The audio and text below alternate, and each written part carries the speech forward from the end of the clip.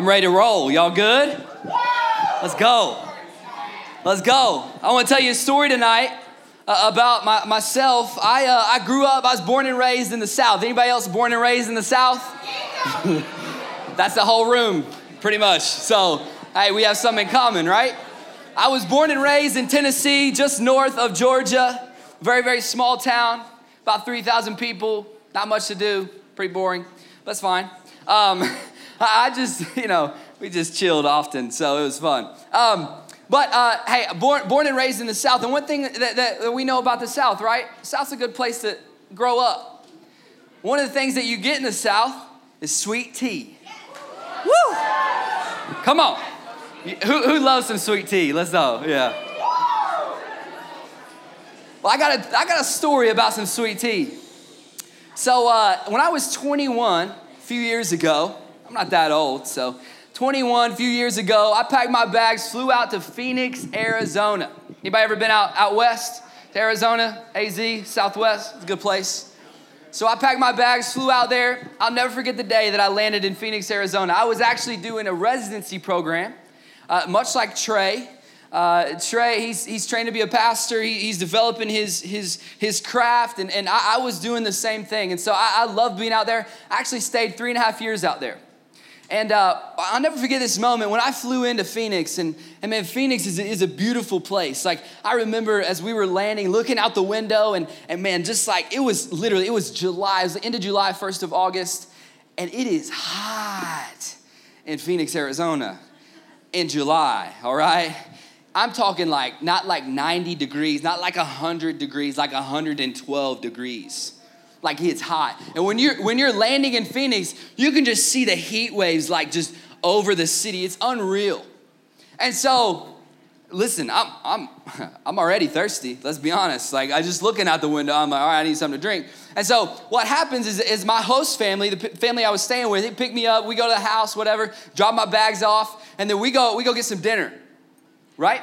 We go to a restaurant. It's pretty nice, you know what I'm saying? When you go to a restaurant, this is what happens. The host takes you to your table, right?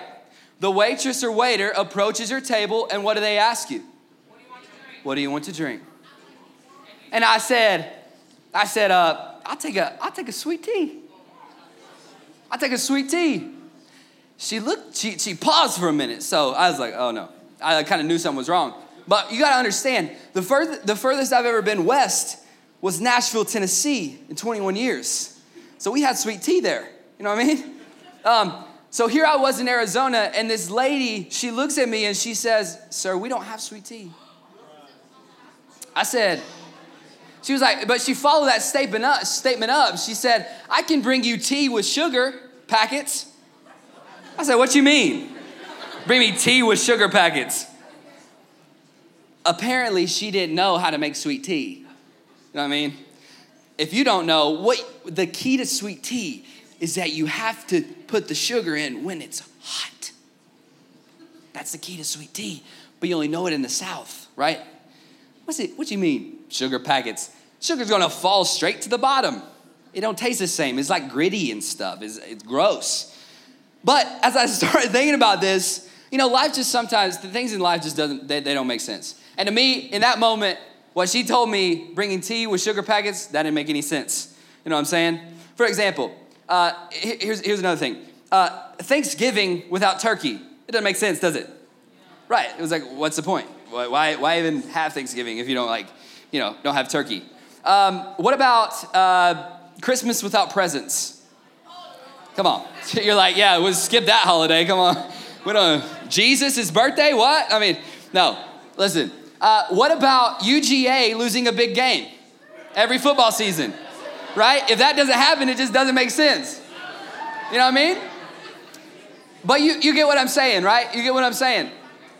In life, things just sometimes they don't make sense. And we're going to open up a conversation about this whole series of how faith works. And we're going to be looking in the book of James, and we're going to talk about the scripture we read. It talked about, hey, faith without works is dead, right? Right. You can't have faith without works. You can't have works without faith. It just doesn't make sense. And so you have to have those two things together.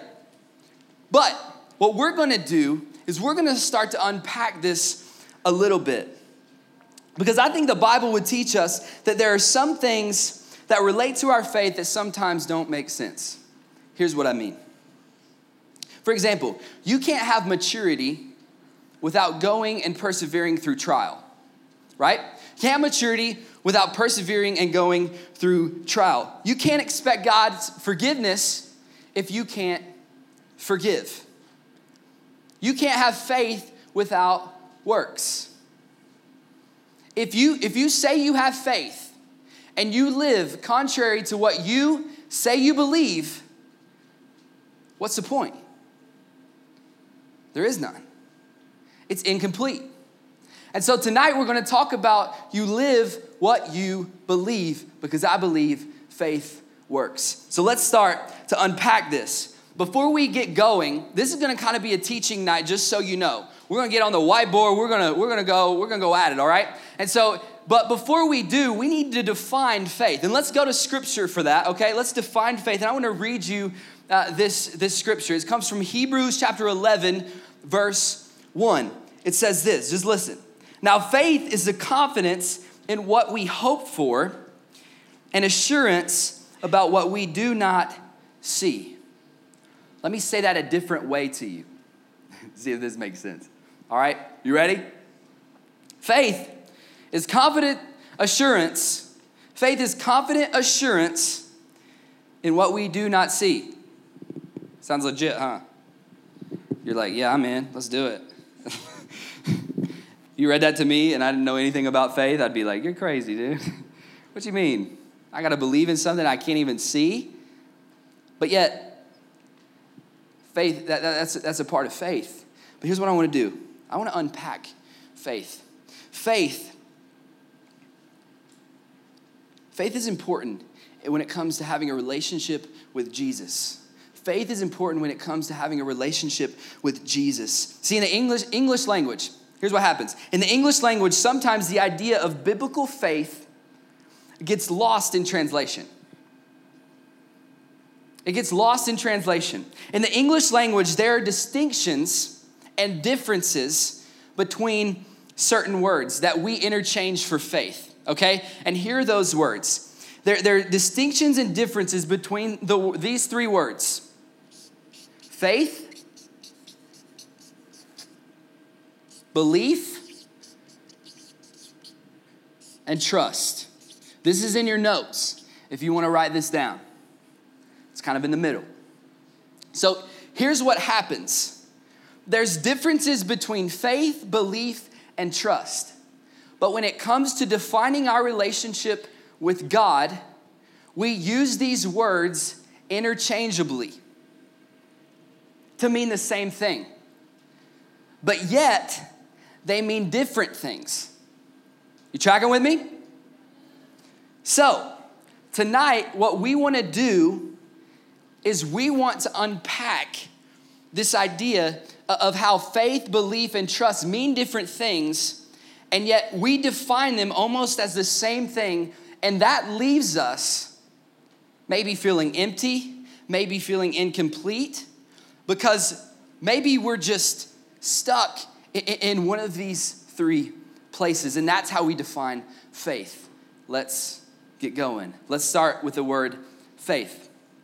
In our life, faith is often defined when we feel a confidence or certainty about something. Like in the moment when we feel a confidence and certainty about whatever it is that we're supposed to have faith for in that moment. That's how we define faith, right? So it's a feeling, it's a confidence or a certainty. So faith is oftentimes defined as a feeling.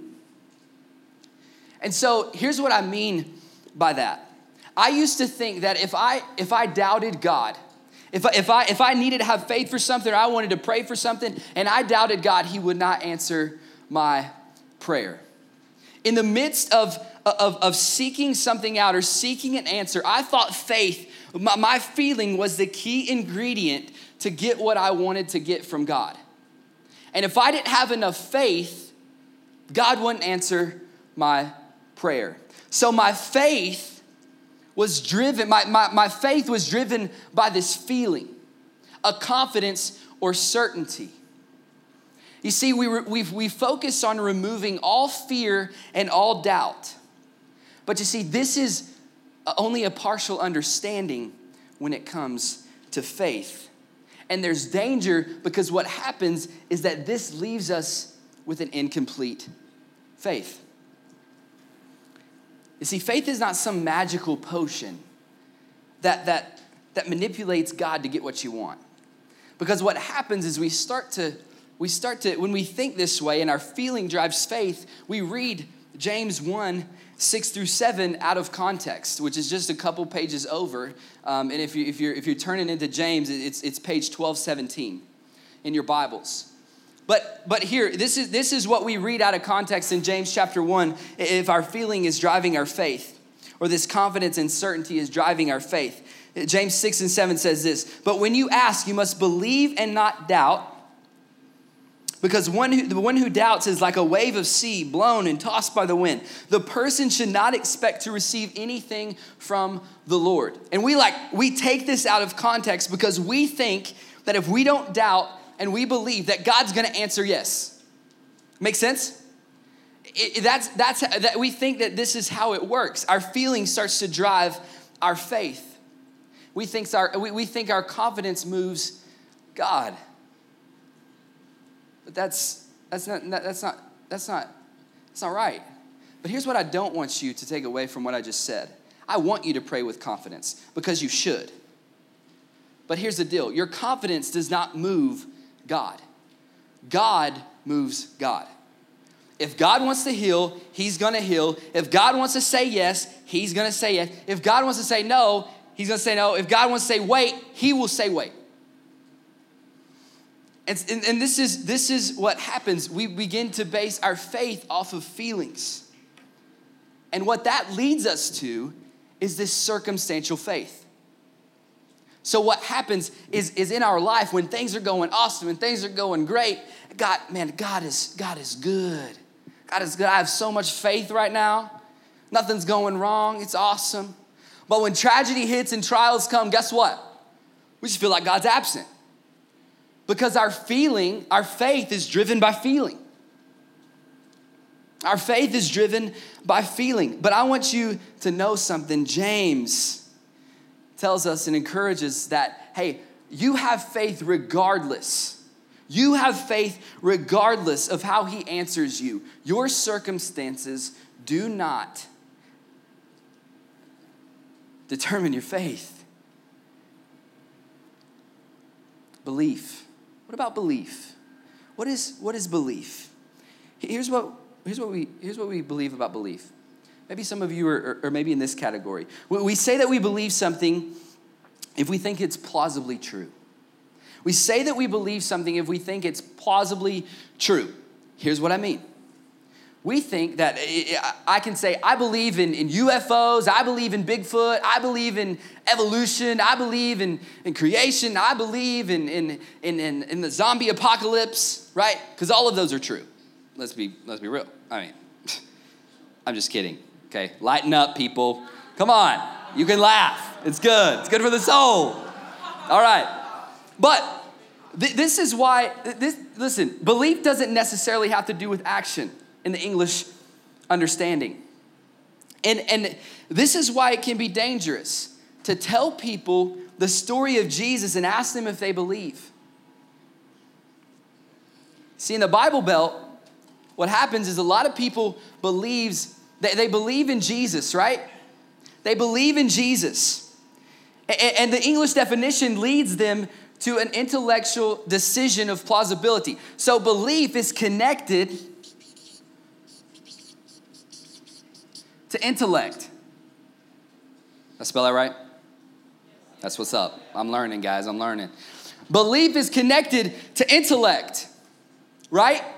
And so again, if we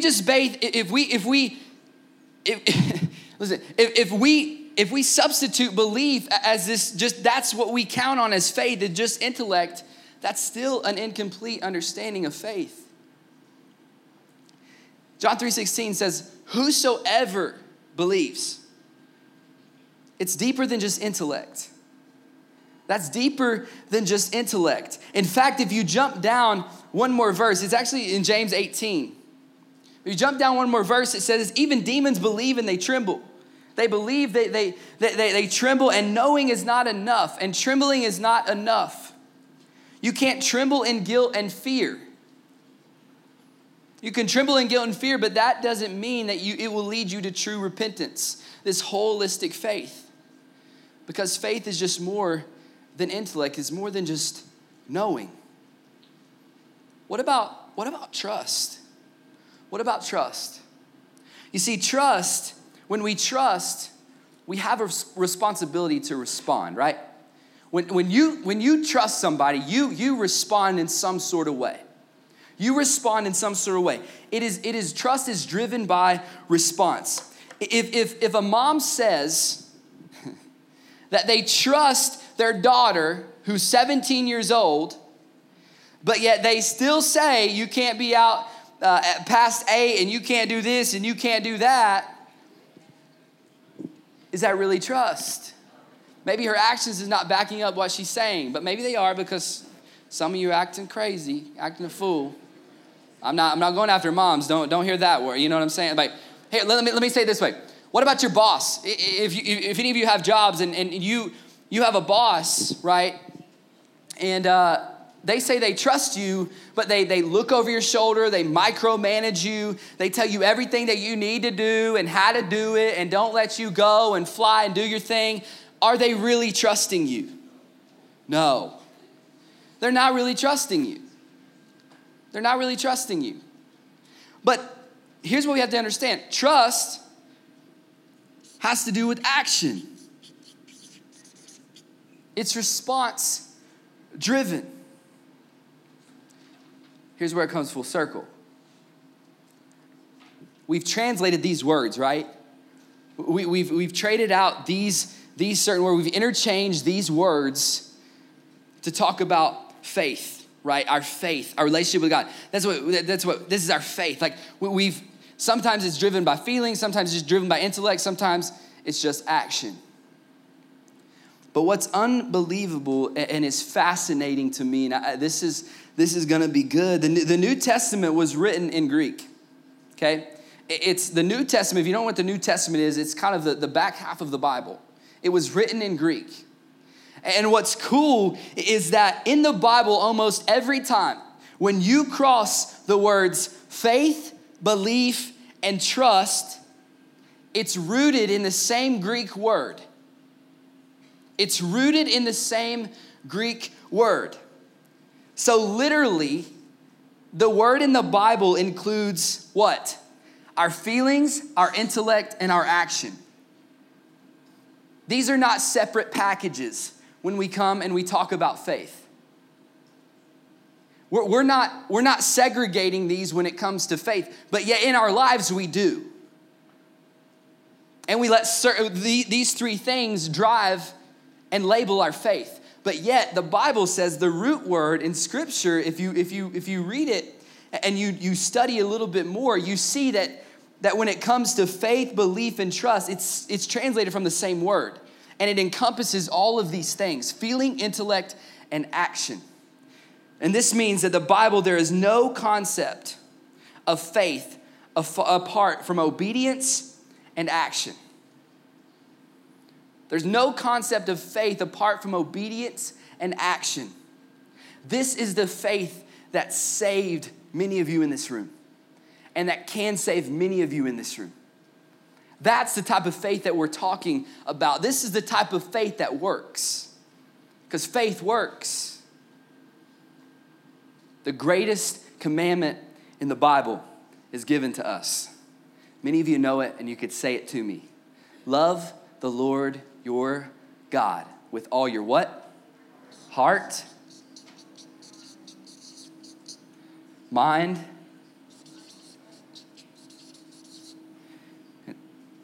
soul, and strength.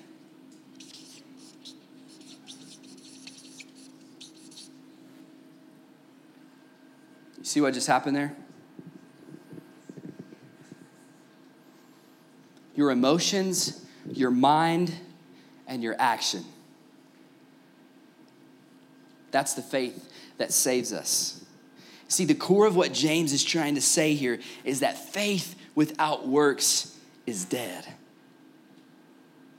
Faith without works is dead. James is talking about this tension in the church where some would say it's all about faith. It's all about faith. But then some would say it's all about works. And so he's like, whoa, hold up. We can't have faith without works. Hold up, right? And so most of the time what happens is people live in these two extremes. And this is where we have to be careful. Because some would say that here's the deal. Faith without works is hypocrisy. Some would say works without faith is legalism. So let's talk those through a little bit. Faith without works. Works without faith. Let's talk about works without faith. That's legalism. What is legalism? This whole faith idea becomes about, I got to do this, I got to do that, I got to do this, I got to be here, I got to do that, right? And then, I can't do that, I can't do this, I can't do that. It becomes about works. It becomes about performance. And we start trying to check these things off. I got to be at age 12. Jesus is going to get mad. It becomes about works. It becomes about, just this task list, to-do list. Legalism. But I'm going to tell you something. Jesus didn't die for us to make us moral people. Jesus died for us to save us from sin.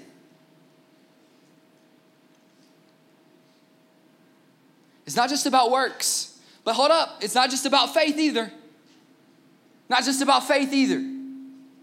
But yet, many of us, what happens is we live under this umbrella. Could you imagine? Umbrella, right? I got an umbrella. I got my faith umbrella. You know what I'm saying? I'm walking around. I got my faith umbrella. I'm all about Jesus. I love Jesus. I got faith. You know what I'm saying? But I don't have anything to show for it. Because, listen, we live under this umbrella like, man, Jesus, you're my dog, right? You're my man. But could you just ignore Friday night? Could you just ignore that late night convo I had a couple weeks ago? Could you just ignore a few of those things in my life? The belief, I believe in you, but I know that my action doesn't show it. I get it. I just know. Let me tell you something.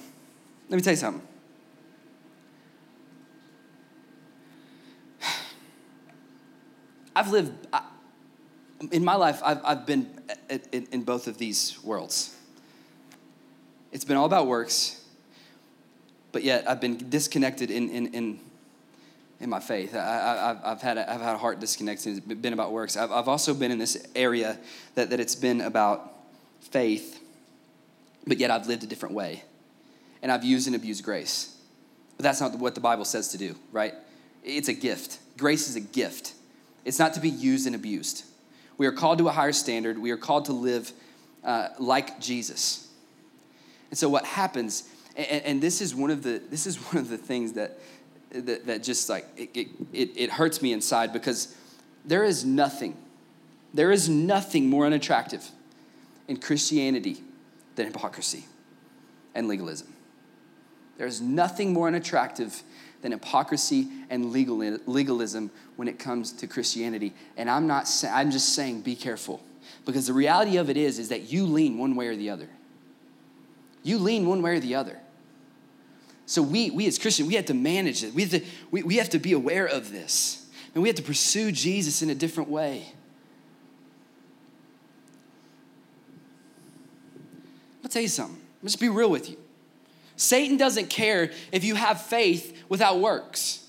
Satan doesn't care if you have works without faith. That doesn't do anything to him. But what Satan cares about is that if your faith works, he's gonna have a problem with that, because then it's full circle. That's a holistic faith. That's the faith that saved you. Let me say it like this. You know Jesus to the level that you live like Jesus. You know Jesus to the level that you live like Jesus. You know Jesus to the level that you live like Jesus. This right here is the faith that saves you.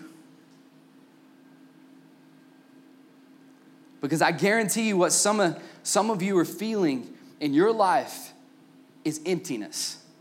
Because you've had incomplete faith. Your faith has been driven by feelings or just intellect or just action. But I'm gonna tell you something. The faith that saved you is all of these things. It's about your heart, it's about your mind, and it's about your strength. Because faith works. Some of you in the room tonight, you've never accepted Jesus. But what's cool about it is that from the very get-go, and even those of you who have, from the very get-go, you've experienced the faith that saves you from the very start, man. But yet we've lost it along the way. After we accept Jesus, after we go on this faith journey, we lose it. Well, we get tied up in one of these categories. Satan starts to use that. But what's cool when you accept Jesus for the very first time, it has to do with intellect. It's about knowing the story of Jesus. It's about knowing that he came to this earth, he died on the cross. 3 days later, he resurrected from the grave. And because he did that, he defeated sin. And because he rose again and we have new life and we get to spend eternity with God, our Father in heaven. And that's an intellect. That's a part of the story that we have to understand. But what's cool is the next step to that when you accept Jesus has to do with your heart. You invite him into your heart. You invite him into your life and say, Jesus, I want you to be the Lord of my life. I want you to be the Savior of my soul. I want you to lead my life. And we pray this prayer, and that's a piece of action. That's a piece of this. You're trusting Jesus. And then you respond. You respond when it comes to that. You respond to the faith that saves you. And guess what? You've experienced the faith that James is talking about, the faith that works. For some of you in this very room right now, tonight's your night. On your notes, you have a tear off and it says Jesus. And that's for those of you who have never accepted him as your personal Lord and Savior. You've never made that commitment. Maybe tonight is your night. So I just want you to look at that and I want you to think about that. And if tonight is your night, you fill that out. And then I'm gonna let you know exactly what you're gonna do here in a minute. But I want to talk to those of you who know Jesus. Because I've had many conversations in this room where you still feel empty. I've had specific conversations with some of you in here, and your faith is driven by feelings. You just, man, going through things, and I just don't have faith anymore. I don't feel it. So some of you need to make steps and decide some things. To reach this holistic faith, to rekindle that, to resurrect that. We gotta pray for that. We gotta want that. But I think some practical things is that the first is that we have to, maybe your step is to share. And you guys do an incredible job at inviting people into this place and sharing your faith, sharing H12. It's awesome. But maybe somebody needs more than just an invite to this place. Maybe somebody needs prayer. Or maybe more than that, maybe they need your presence.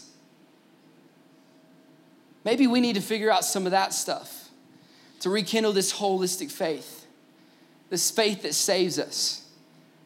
For some of you in the room, maybe it's serving. Maybe you got this, you know the story, you know you've accepted Jesus into your heart, but you're not doing a dang thing about it. Nothing. You're just coming. You're just, what's up? Yet it's not alive in you. We serve a living God. I'm going to tell you something. You have the faith inside of you if you've accepted Jesus, and that's a faith that saves you. And it's alive. I promise. We got to get back to the faith that saves us. So over these next few moments, I want you to look at those three things, and if you feel like your heart's telling you to do something, that's what I want you to do. And then as you leave tonight, there's a box back there by that door, and I just want you to put those in the box. And we want to help you take those steps. Because the faith that saves you is something I don't want you to miss out on.